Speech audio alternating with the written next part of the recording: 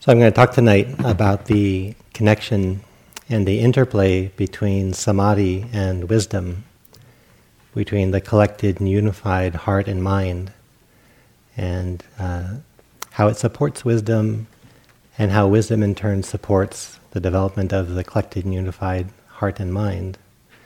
And then they sort of seesaw back and forth, supporting each other, helping each other develop. Up until this point of the retreat, we really have been focusing on what it's like to keep collecting and unifying the heart and mind as our sort of primary task of this form of meditation, leaning more in that direction. Just what's it like to keep inviting our hearts and our minds to be more whole, more collected, less disturbed, less distracted.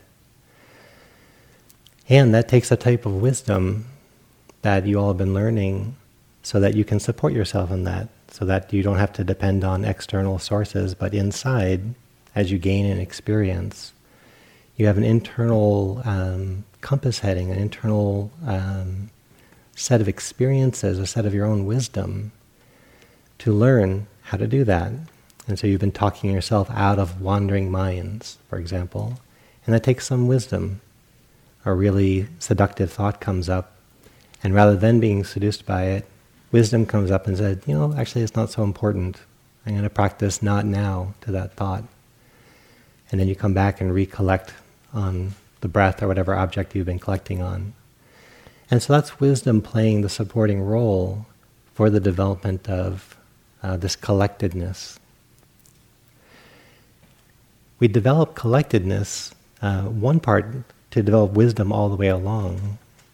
We become more liberated from our attachments, from our cravings, from the agitation of the mind. So that's already liberating us.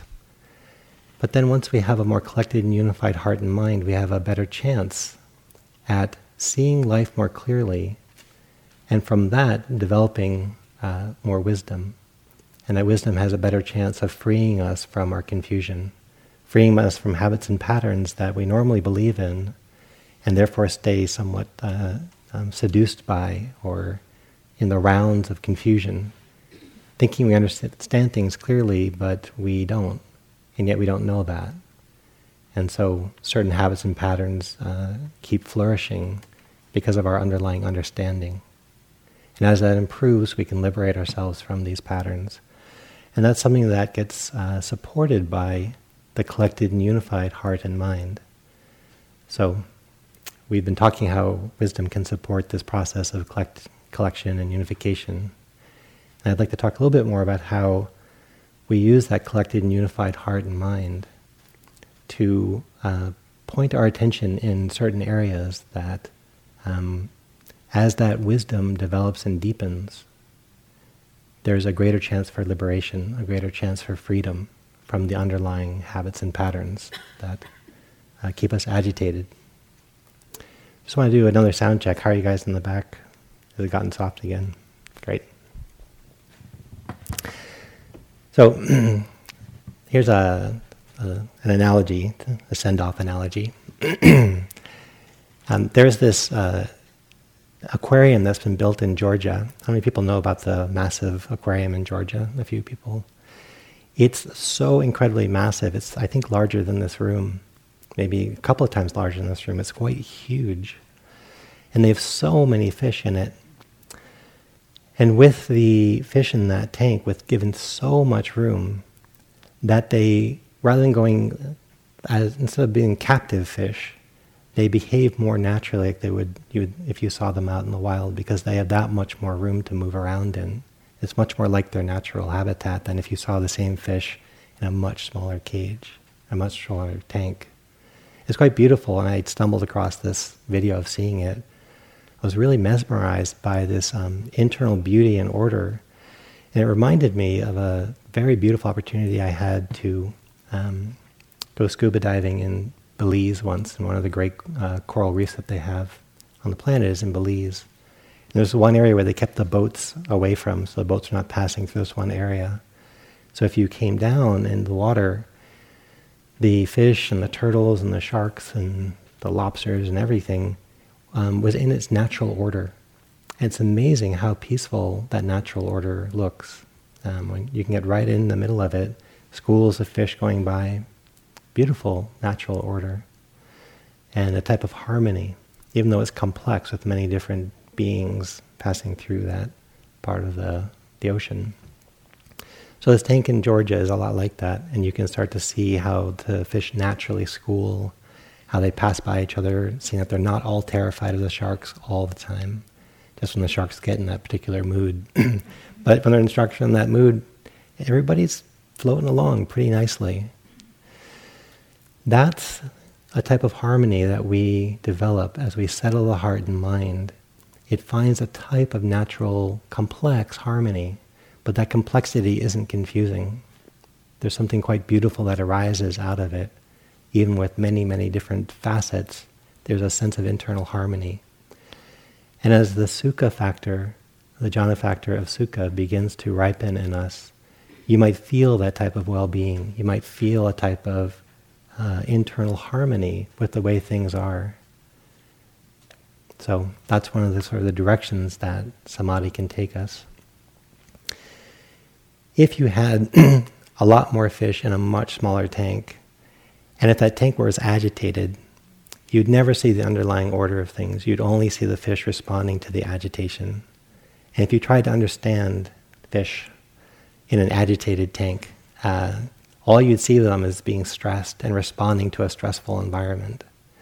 Most of us, because in daily life we are stirred up, we've come to know ourselves in a more agitated, less harmonious state.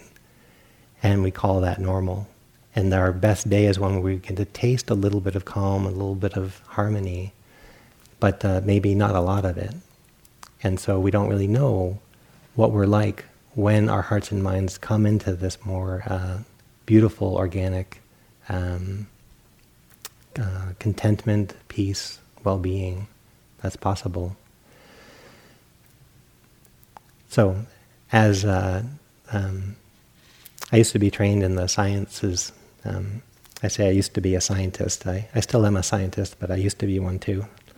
And when I was more used to being a scientist, a lot of science is just in that that intimacy of observing how things actually are. And that's what samadhi allows us to do. It allows us to come in a less agitated state and see things as they actually are. See whatever we're encountering as it actually is, without being so disturbed by it, for or against it, or being so restless that we don't really have a beautiful, true, intimate relationship. So we learn only to the degree that we are actually connected to our experience.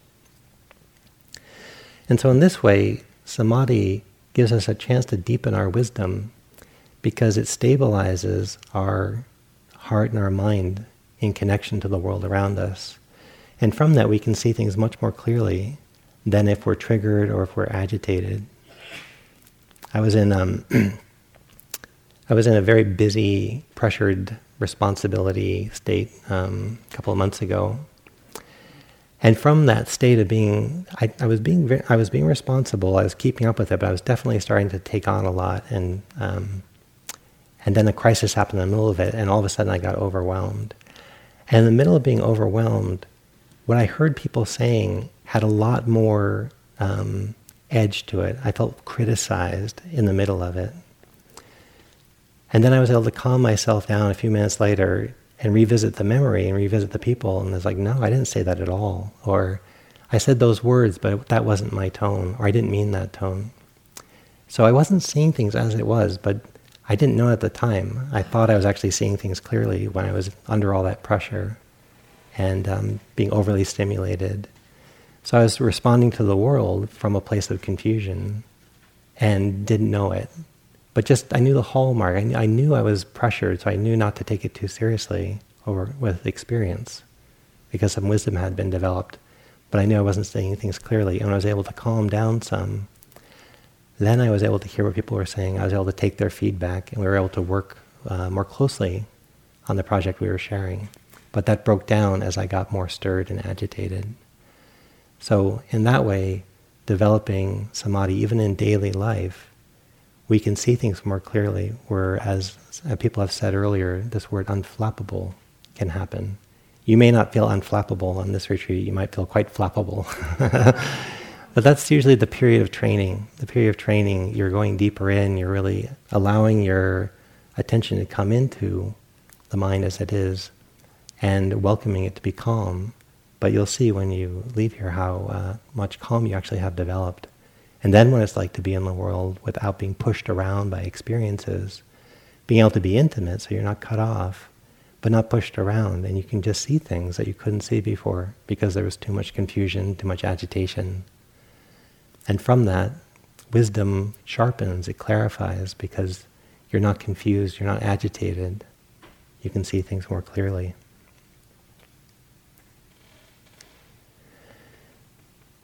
There's also a chance for more than just sort of ordinary calm and well-being when we start to get actually quite deeper in our samadhi than we've been before. When we know a lot more well-being than we've known before, a lot more stability of mind, then we have a chance to see things much more clearly, kind of radically clear. And that begins to deeply change our understanding of how things are. So there's this samadhi that helps sort of general wisdom and helps you just be a better citizen in the world, a better partner, friend, whatever you are in the world. But there's a type of samadhi that when it deepens, you can actually see things more clearly. And it's a more radical clarity. Not many of us know the person who developed the telescope. Not many people have memorized that person's name.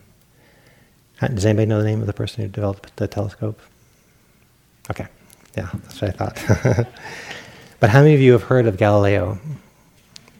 Galileo. Okay, so Galileo in Europe, maybe 500 years ago, someone developed the power of a telescope, but Galileo pointed it in an important direction. So rather than just using the telescope to look across a valley and see a tree more clearly, which is beautiful, but you can also see that tree more closely. It's just with a telescope, you don't have to be close to it. What Galileo did is he pointed that telescope up into the heavens, and he saw things that no human eye had seen before. Because of that heightened awareness that was given by the telescope, applied to an important area, we had a massive paradigm shift. And at the time, that paradigm shift was quite disturbing. The common view, even if you're sensitive to the world around you, the common view is that the world is flat, it's quite large, the sun is smaller, looks like it's about the same size as the moon. And it obviously is a thing that's moving. That's common view. With heightened view, because you can see things much more clearly, you can see the evidence that that's not the case. And that takes a huge paradigm shift. We are all comfortable now with that paradigm shift, so it's hard to imagine how confusing it was, how unbelievable it was 500 years ago when the news started coming out that there was proof that the earth was not the big thing, it was not the flat thing, and that there were bigger things than us, and we went around them, we went around the sun. So with a slightly heightened view, Galileo saw the 4 moons of Jupiter. He saw the phases of Venus, which no human eye had seen before. And he saw texture on the moon that you can't see with a normal eye. And from that, he knew that the heavens were not as they had thought.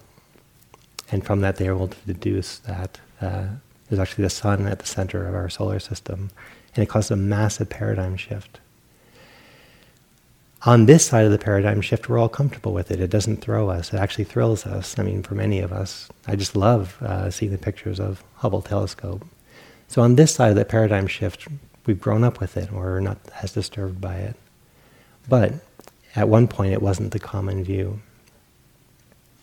So this is where samadhi, stilling the mind, having it be less reactive, seeing things as they actually are, and the phrase in Pali is yata bhuta jnanadasana, the insight into how things actually are. That is not the common view. We think we're seeing things clearly, and then we see them much more clearly, and we realize, wow, I actually had that all wrong.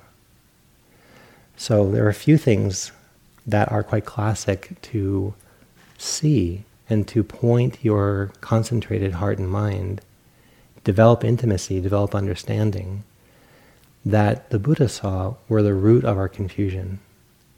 So if we have common view, no matter how much we try to be happy, no matter how much we try to be at peace, we keep stumbling because common view sees the world one way, but things are actually not that way. So one very common view is in the permanence of things, the non-changing nature of things. If I asked you all, do things change? We would all nod our head and say yes, because we've learned intellectually that's the case, and we have some experience to say that's the case.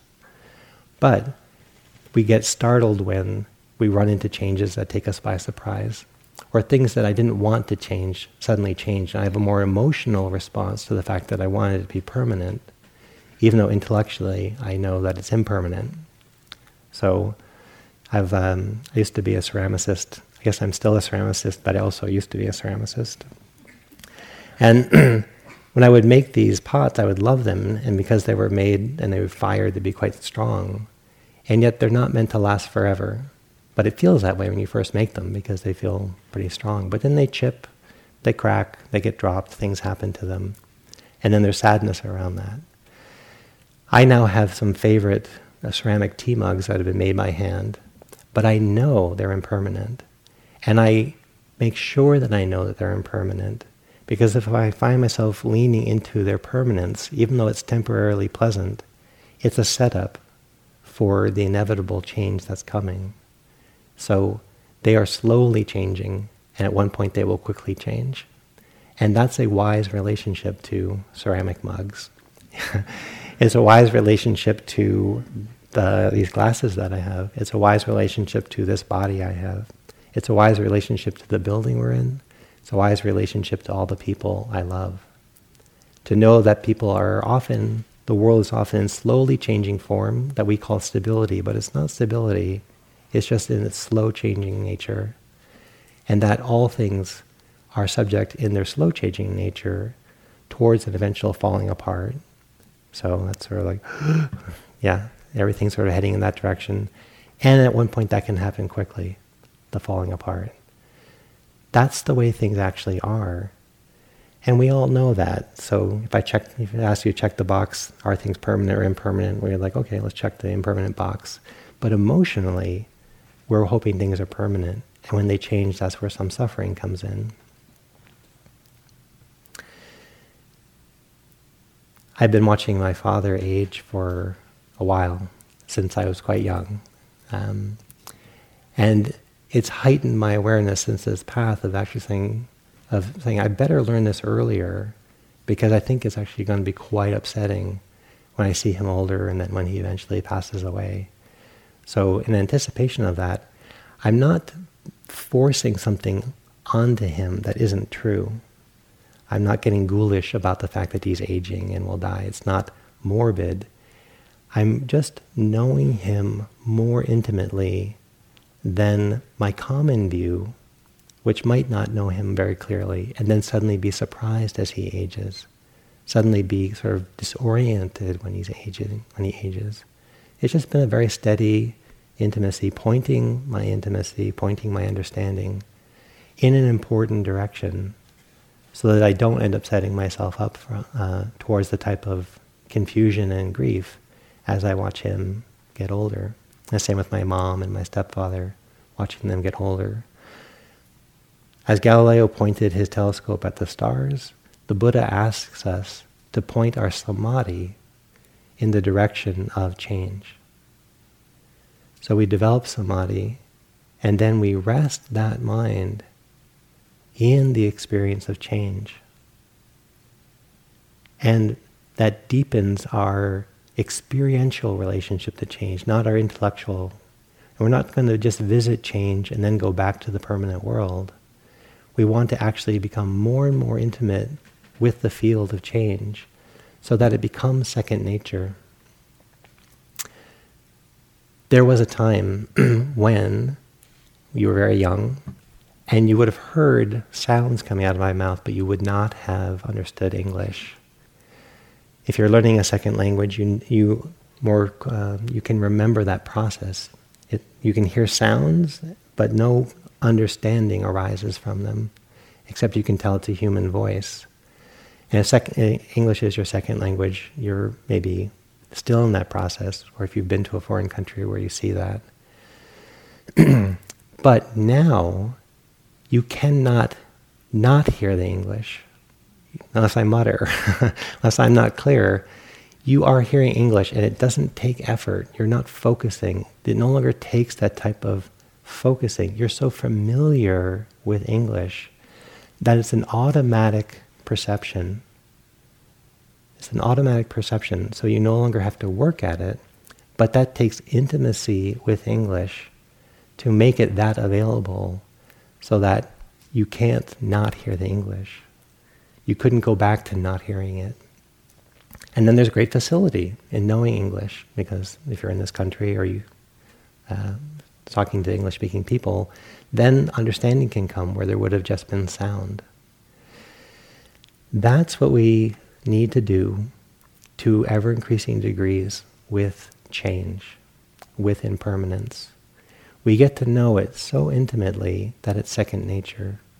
We get to know it like the back of our hand, better than the back of our hand. People say that. I've looked at the back of my hand. I actually don't know it that well. As well as I've known it my whole life, I often find things I've never seen before. So, and that's the nature of change. But you want to be so intimate with change that it's how you perceive things. So that, because of common view, we get away with permanence. And so in the beginning, it's something we visit, put down, we visit, we put down. Life shows us, we learn a little bit, we put it down. In common view, there's a general growing of our understanding, but it's not a radical understanding. It's not a full translation into the field of change. So, as that develops, at first it takes some work, some investigation, but then it becomes more and more intrinsic to just how you perceive the world. It's a world of change. There are slowly changing things and quickly changing things, but there are no non-changing things. That happens to be true, and if you point the intimacy of the steadiness of your attention into your experience of the world, what you feel in response is the changing nature of the world. It would be a sort of like looking at a clock with hands, and it doesn't take much concentration to see the second hand moving. So that's common view. It's like the second hand moves, but I have some doubts about the minute hand, and definitely that hour hand. I've looked at it, it doesn't move. Okay, but an hour later you look, it's like, wait, it did move. When did it move? Did it suddenly move? No, it was moving all along, just slowly. Common view can't catch the fact that things are changing slowly. So there's this unexamined assumption that slowly changing things are permanent, and I can get away with it. But then like the hour hand, you look and it's changed and you're disoriented if you thought it wasn't changing. But if you get really still and you don't mind being still, then you actually can see the minute hand moving. And I've done this once just to prove it to myself, being really, really still and seeing if I could be non-distracted long enough to see an hour hand moving. To see the hour hand moving, you actually have to be quite still. And that's where things like we've been talking about, when you talk about these deep absorptions, for example, or as your mind collects and stills, you can then see change on many levels. But if you're somewhat agitated, you have to just know that things are changing, but you'll never have the direct experience because you don't have enough stability of intimacy to see things changing slowly. This bell in front of me looks like it did a year ago, so I could say, yeah, it's not changing, and I would get away with that for a long time. But there will come a point where this bell won't be here, and something will happen to it, and if I've depended on it not changing, it's disorienting. Okay, that's a bell. But what about my parents?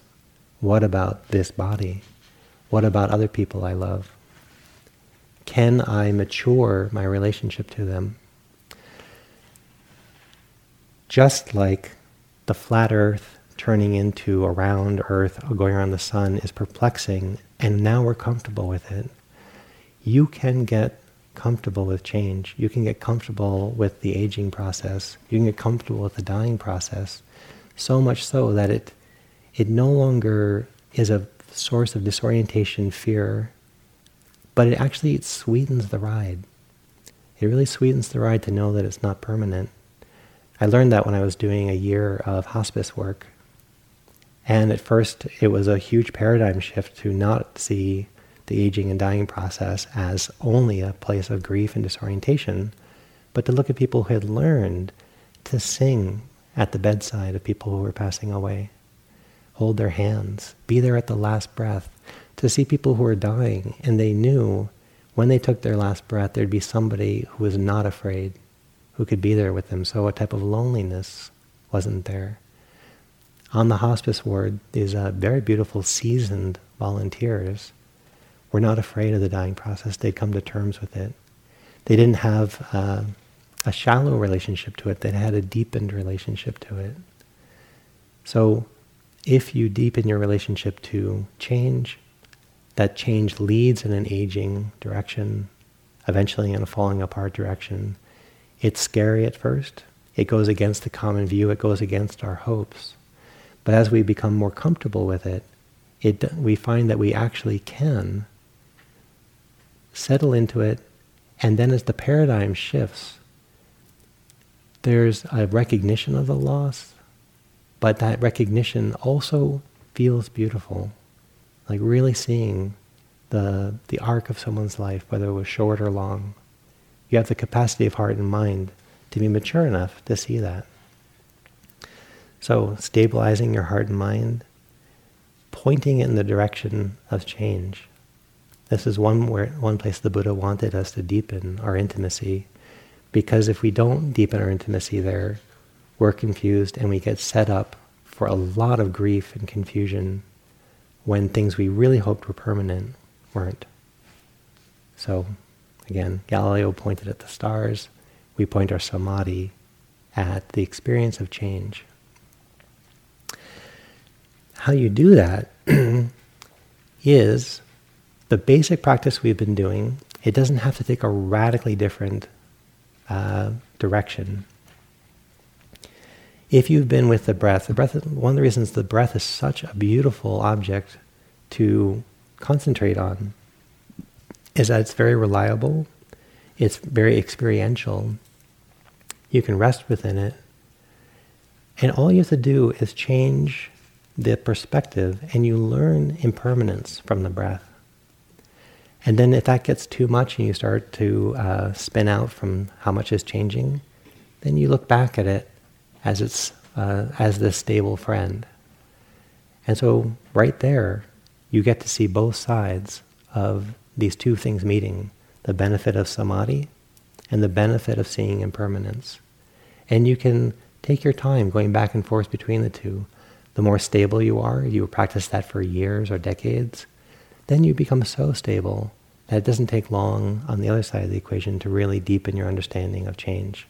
So I know people who are doing that. They don't mind spending decades really developing the stability around breath, because they already know that once they go into understanding impermanence, that it will be a very sort of deep, immediate dropping in, because they have that beautiful stability. Or you can pendulate back and forth between the two at whatever pace is interesting to you. That's how we normally teach mindfulness and vipassana, is letting the same experience inform us on both sides of that equation. Using the breath a little bit to settle down, seeing its impermanent nature, getting oriented around that, settling in, oh, here's the breath again, settling down, seeing its impermanent nature, just sort of following the breath down into both sides of that equation. Here, we've made it a little bit more distinct. So, resting in the breath, collecting, unifying, and then from that same intimacy of being with the breath and finding it reliable, the mind not so distracted, resting in and seeing all the changes that go on in one breath. Someone asked a question earlier about that, and I said you could look at my hand and I could ask you to describe the color or the shape. The color reveals the shape, and the shape contains the color. And so both factors are in the same, your eyes are landing on the same place, but you can actually pick up different qualities without even changing your gaze. So that's why the breath is such a beautiful object, for many reasons, but that's one of them. It's a great place for seeing change. It's a great place for developing samadhi. When we start looking at things like change, when we start looking at certain things that deepen our wisdom, that meditative practice we call vipassana. When we're collecting ourselves and we're using wisdom to collect ourselves, to make the mind more useful, we've called those practices samatha. Samatha practices develop samadhi. Vipassana practices develop wisdom. So we're using the breath as a samatha practice. That's what we've been doing, to collect and unify the mind. And now the invitation is, to the degree that you find it interesting, bring your mind into that steady, intimate relationship with the breath, and then begin to see change.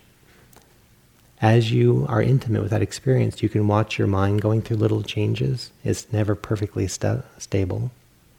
You watch the breath going through changes, and you're starting to deepen your understanding, your very intimate connection with the fluctuation of the breath.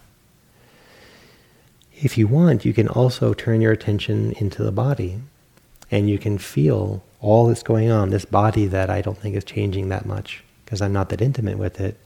I can suddenly be very intimate with the body and feel there's actually nothing static in it. It all has a sense of slowly changing or quickly changing. This one area of change is sort of one of the gateway insights that, as that deepens, other insights begin to mature. So this is one of the first ones to settle down into, is getting intimate with a universe that's constantly in fluctuation, and it's just either slow or quick.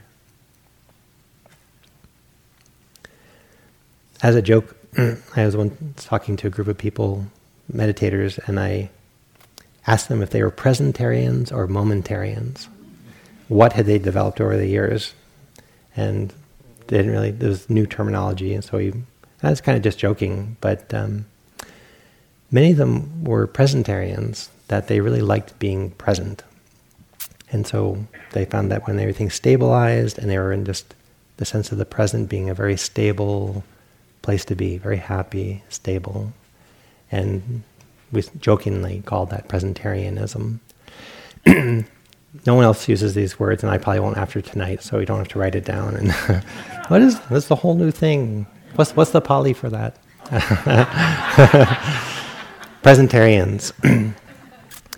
Momentarians actually is a whole nother, it takes a whole nother training to be a momentarian. Okay, humor aside, just if you could follow this into its seriousness.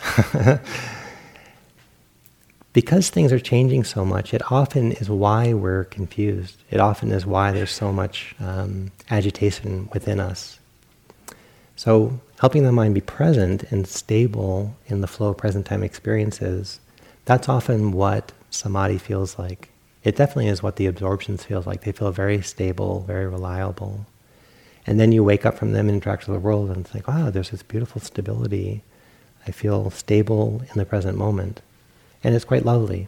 There is often a sense of it being very divine or very rare, very beautiful. With vipassana practice, when we really start to look at things in their impermanent nature and watch them slowly or quickly change, watch the arising of new experiences, the passing of experiences, you learn that it's really, there's very little stability. There's a lot of flux, a lot of fluctuations, but you can be stable within the fluctuations. It's not that you are outside the field of fluctuations. You are in the field of fluctuations. You are a field of fluctuations. But each moment you find yourself resting in that. This is where the 5 jhana factors become agile, and they support you with delight, contentment, a type of one-pointedness in a very dynamic field. And you start waking up in the flow of moments. Here's a moment, here's a moment, here's a moment, here's a moment, here's a moment. And it's not confusing. And that can get quite rapid, and it can get quite thorough. And yet, because the jhana factors have been developed, for a while they're quite stable, even when you go into a dynamic field. And that's the translation of these jhana factors over into the world of vipassana, becoming a momentarian. And Philip called this last night, this one teacher called them vipassana jhanas, when you get absorbed into this experience of change. The way you can invite yourself to do that is first stabilize your attention with the breath. And you start to feel that familiar, hopefully by now more familiar sense of stability, contentment, the mind not so distracted, feeling whole, unified, collected. That's coming into flow with the present time. Then you begin perceiving the fact that you're not landing on a moment ago. You're not landing on a minute ago. You're landing freshly in this moment, but that moment doesn't show up and stay. Even if it feels very similar to the one before it, it's actually a new moment. Now we can intellectually know that's true, and still have the emotional relationship like, nah, it's pretty much the same thing. It's the same bell. If you look at this bell, fresh light is entering your eye. It's a fresh experience. So you go from the stability of the breath into realizing, I'm having a fresh experience with it. These experiences of the breath are arising. But they're not arising to stay. Otherwise the room would be full of experiences of breathing. It would just keep piling up. It arises and then it's gone. Gone to never be found again. Where did it go? Here it is, and there it's gone. I clap. Where did it go? Where? You can't find it. You'll never find it again, that clap. It's gone forever.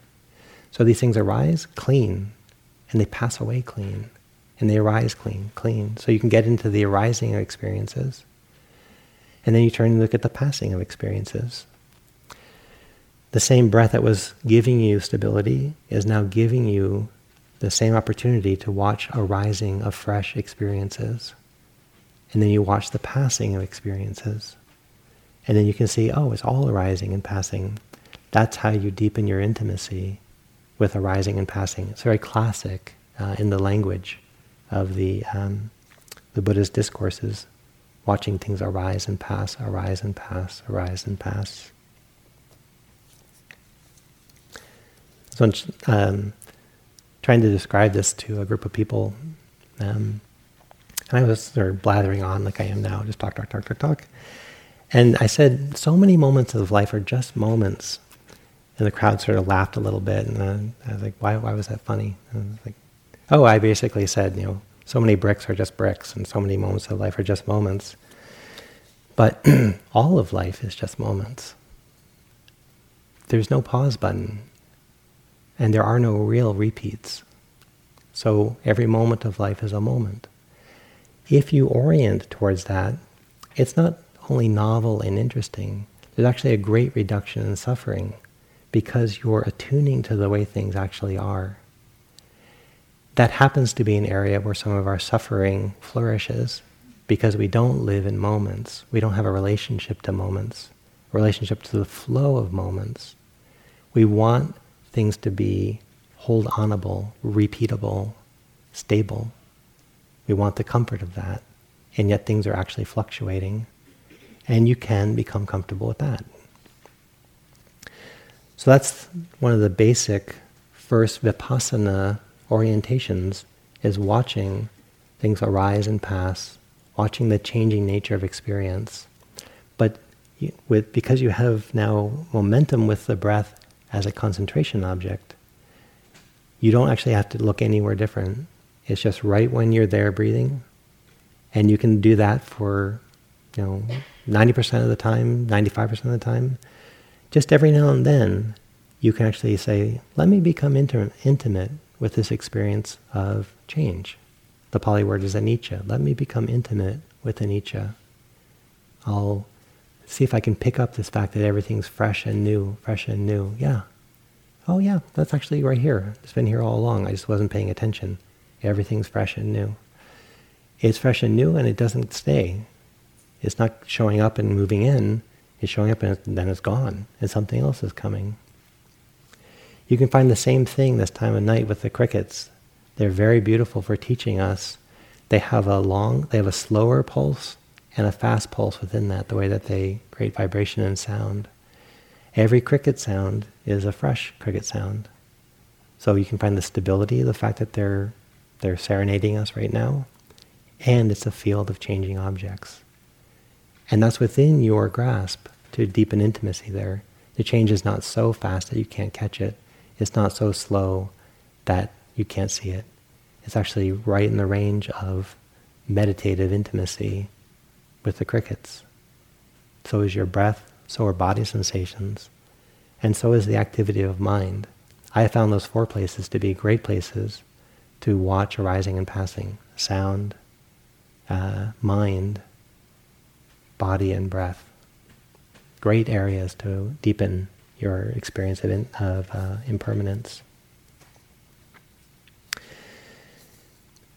This is just one of 3 characteristics that are very liberating. The other 2 you can explore also. The second one is around this word dukkha, which gets translated as either suffering or the unsatisfactory nature of experience. So as much as we might obsess about the pleasures that might come from lunch, if you're actually intimate with the experience of lunch, you see there wasn't as much pleasure in there as my fantasy told me there would be. It was much better in fantasy than in experience. It's not that it was bad in experience, it was there and then it was gone. So that's about as much pleasure as lunch can offer. You were there for it, you experienced it. You have a more true relationship to the non-lasting satisfaction of the things that we obsess about. You obsess about them, you get them, you don't have such an intimate relationship with them, then you're actually getting the pleasure out of the fantasy of the experience. But as you drop in to be intimate with the actual experience, you get to see how much satisfaction temporary experiences can really offer you. And then you adjust yourself down to having a more realistic relationship to experiences. They're still pleasant, many of them are still worth pursuing, but you know that they actually won't provide you with lasting happiness. You don't over-ask the experience to satisfy you. So you're less disappointed. That's maturing in relationship to the dukkha nature of experience, that it only has so much satisfaction on the one hand, and no way of organizing your experience prevents you from having unpleasant experiences. They come in just like pleasant experiences. There's no way to stop them. So you mature your relationship to having unpleasant experiences. At first, that's upsetting. Why would you do that? Why would you mature your relationship to unpleasant experiences? Well, they happen to happen. And if you don't have a mature relationship to them, you'll have an immature relationship to them. I used to take young boys out camping in Canada, and they would have an immature relationship to unpleasant experiences for the first week. And they would want to go home. And it's like, the Canadian wilderness is not going to change one bit, but you're going to start enjoying yourself. And that equation was incomprehensible to them. So I have to go home. The bugs, the rain, the food, where's my couch, where's the hot water, like, where's the television? It's an unpleasant experience. It's like, well, it's a real experience, but I promise me, if you stay after a week, you won't suffer as much. Not because Canada changed at all, but because they had a more mature relationship to it. Then, mosquitoes are things that you blow away, but they don't have to make you upset. Rain is something that gets you wet, but you don't have to have a bad day. In fact, you can start enjoying the rain. You can start enjoying the process of being out there. Then, it's wonderful to be out there. But again, not because Canada changed. You changed. We changed our relationship to dukkha. And on the other side of that equation, there's actually more joy than you can imagine. It seems oxymoronic that as you get intimate with the fact that there's less pleasure than you thought in the world, and you can't stop pain, when you mature that, it isn't only sobering and kind of stoic, okay, I'll be mature here. It actually starts to be a source of joy, because you can take life as it is. Painful experiences happen, but they don't ruffle you. You're more intimate, you're more interested in the actual experience. And then the Canadian wilderness is an incredible place to be present, because you can tolerate the ups and downs, but then you get all the wilderness to learn from. So, maturing your relationship to dukkha, either the dukkha that pain arises, which is one form, or the dukkha that there's limited satisfaction in changing objects. That's within reach. It's within reach of your practice. It's another place to point your intimacy that you've developed through samadhi. Have vichara and vitaka through lunch. Connect and sustain through the lunch experience, and you'll see what food can actually do for you. Connect and sustain yourself through a chocolate bar. Connect and sustain yourself through the whole process of falling in love, the whole honeymoon period, and your first fight. Then you get to see, oh, that honeymoon period wasn't a reality. It was a flow of moments that was very ebullient, was very beautiful, definitely worth having, but I didn't land anywhere that was real. It's just things got more complex, and I'm open to that. I can deal with the ups and downs of life. Then you get to have a relationship, as opposed to looking for another honeymoon experience. I'm moving quickly through these other two. They grow out of anicca, so that's the one I wanted to spend more time on. But you can, in the middle of being very intimate and steady with your experience from samadhi, you can deepen your intimacy in a place that grows important wisdom. And this is the wisdom the Buddha wanted us to cultivate. It's very hard to do that, again, if we're agitated or distracted. We have a partial relationship to the realities of life, but not a deep, steady, intimate one. The third one can be a little bit more elusive, and that's the characteristic of non-self. Because everything is changing, it turns out that we're changing all the time too. And we don't have actually a wise relationship to ourselves as selves. We have a good enough, a common view of ourselves, but we don't have a deeply wise one. So you can point the flow of your intimacy, the stability of your heart and mind, into the experience of being a self, of being an individual. What's the first-hand inside experience of being you? One thing that you can see is how much your mind generates your story and is trying to keep track of your story, is trying to organize your story so it makes sense, is trying to improve your story.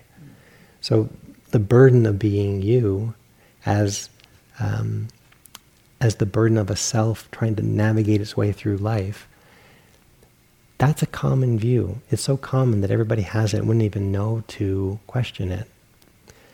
But from within the experience of being you, you can actually watch, I'm generating this whole story. I'm generating a lot of it. When I was younger, I was much more afraid of public speaking.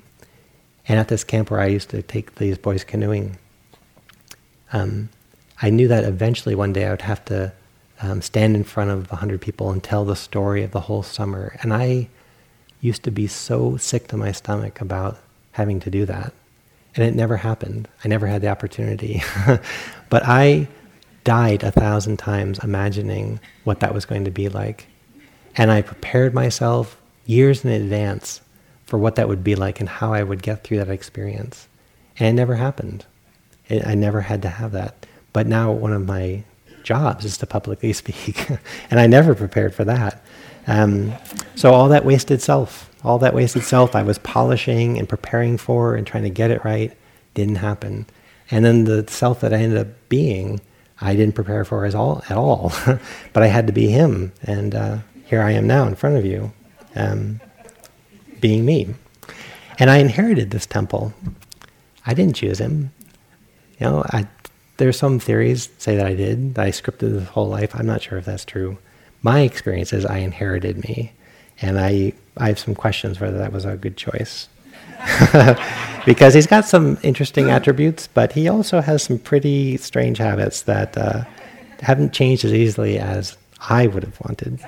So, me and Tempel, we're getting better friends over time, but I'm within him, and I'm watching him. I'm watching the experience of him. I'm watching the experience of being me. And I just didn't have much of a map around what it meant to be in me, watching me. But as my samadhi has deepened, my stability of being intimate within myself, I can watch how much I'm having erroneous self-construction, and how much of my self-construction is actually helpful. So if Philip, Sally, and Adrian said, let's meet for lunch tomorrow, okay, I can self that and I can do that. That's healthy selfing. You pick a time and a date and you meet there. So that's some self-construction. But all the extra stuff, I wonder what shirt I should wear, if they like me, they don't like me, all that is unhealthy selfing. If you see it as unhealthy selfing, you're more likely to be able to step out of it. But if you don't see it as unhealthy selfing, you're going to get wrapped up in it. There again, you're with the breath, and the mind is showing you over and over and over, when it's not with the breath, it's probably selfing.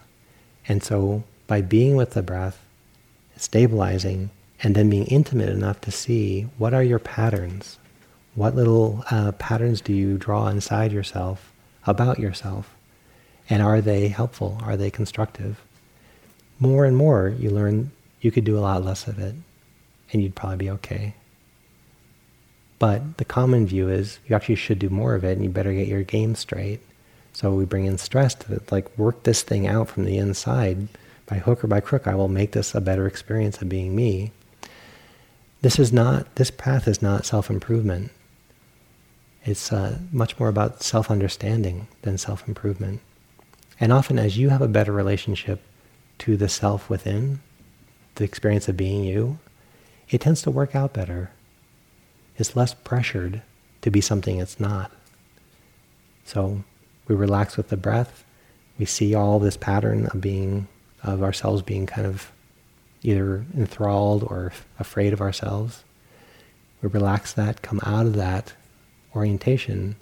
Then we find actually the being who is left over, unburdened by all that selfing, is pretty sweet. Tends to be tender, tends to be humble, tends to be present, tends to be well-intended. That's kind of our basis when we take off this pressure of selfing.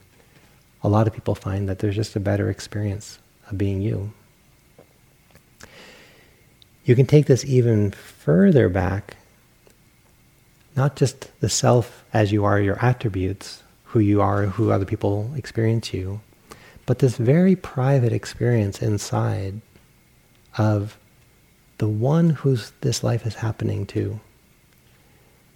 And through samadhi, quieting the heart, quieting the mind, when you're not caught up in all that selfing, and you become quite quiet, you can then begin to ask, who's witnessing this? And do I think it's a noun?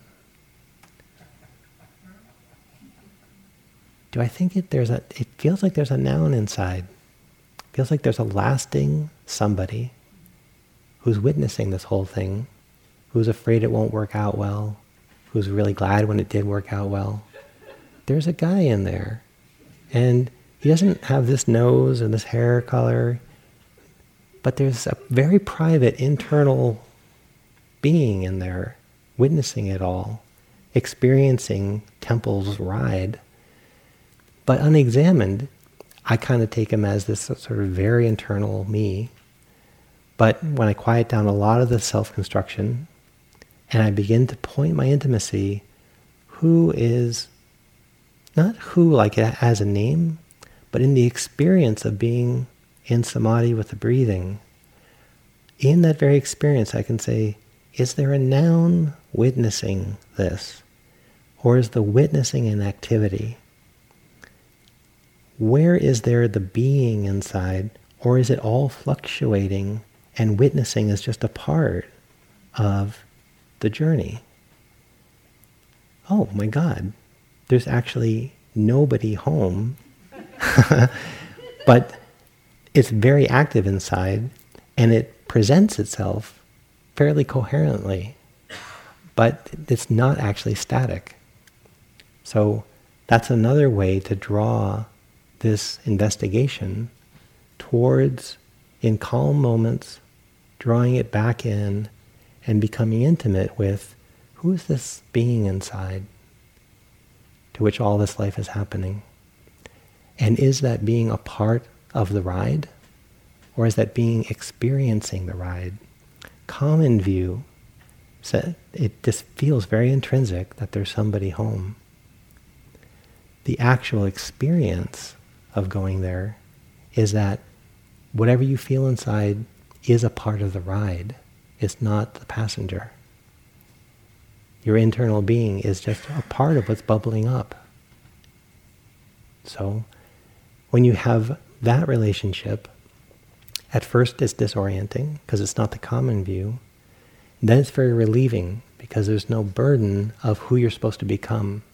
There's no being who's going to endure the full lifespan of my life.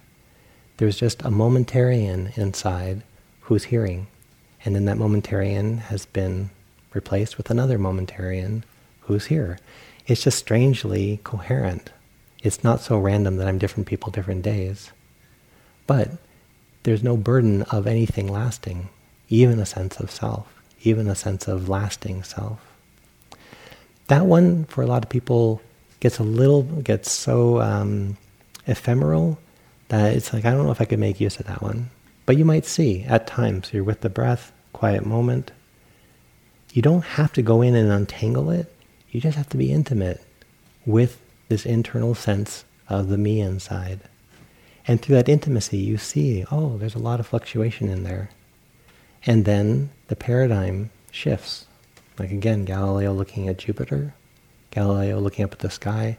We look inside and we come into a better relationship with things as they actually are.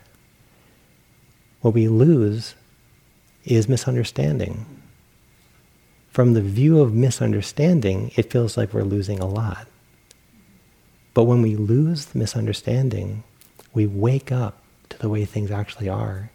And it's quite beautiful. Again, I draw to your imagination what we've seen through the Hubble telescope. And no, we're not at the center of it all. But it's so beautiful. No, things don't last. And on the other side of maturing there, it's beautiful. And no one thing is going to satisfy you. But on the other side of that equation, it's quite beautiful.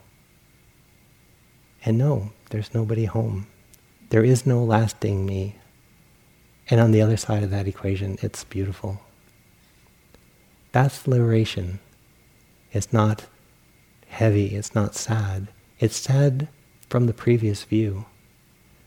But in the realized view, it's immense with its joy, with its peace, with what it offers. So these are the three characteristics that the Buddha asks us to point towards. And there are other. You can point your samadhi towards the Four Noble Truths. You could point them in many directions. In the profundity, in the capacity of love.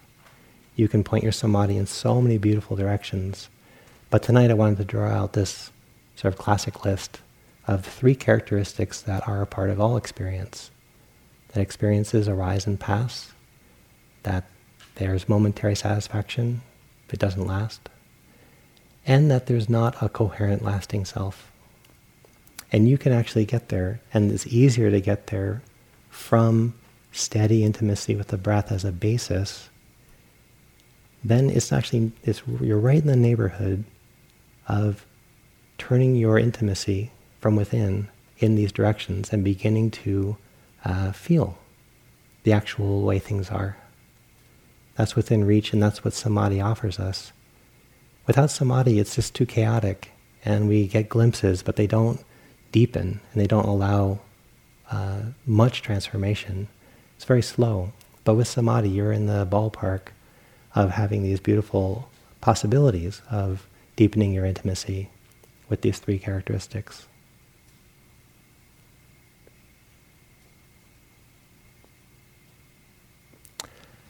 Let's sit for a bit.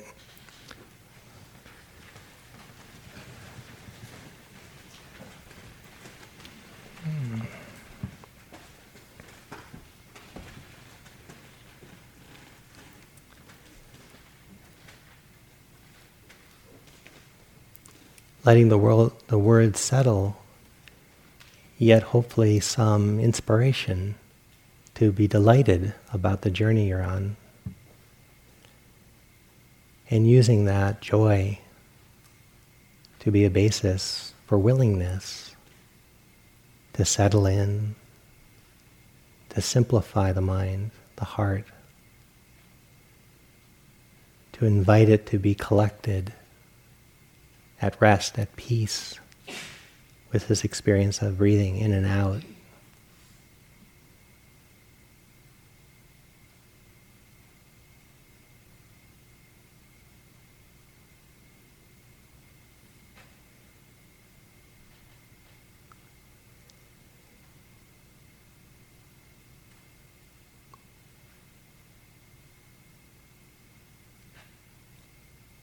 And all you have to do is at times see that you're always in a fresh experience. Right in that breath.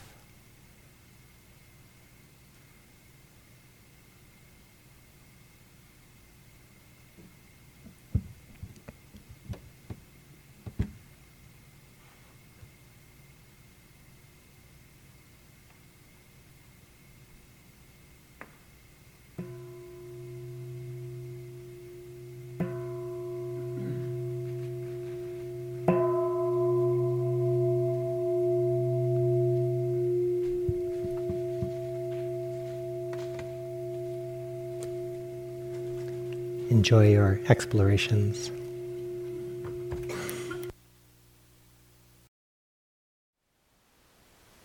Thank you for listening. To learn how you can support the teachers and Dharma Seed, please visit dharmaseed.org/donate.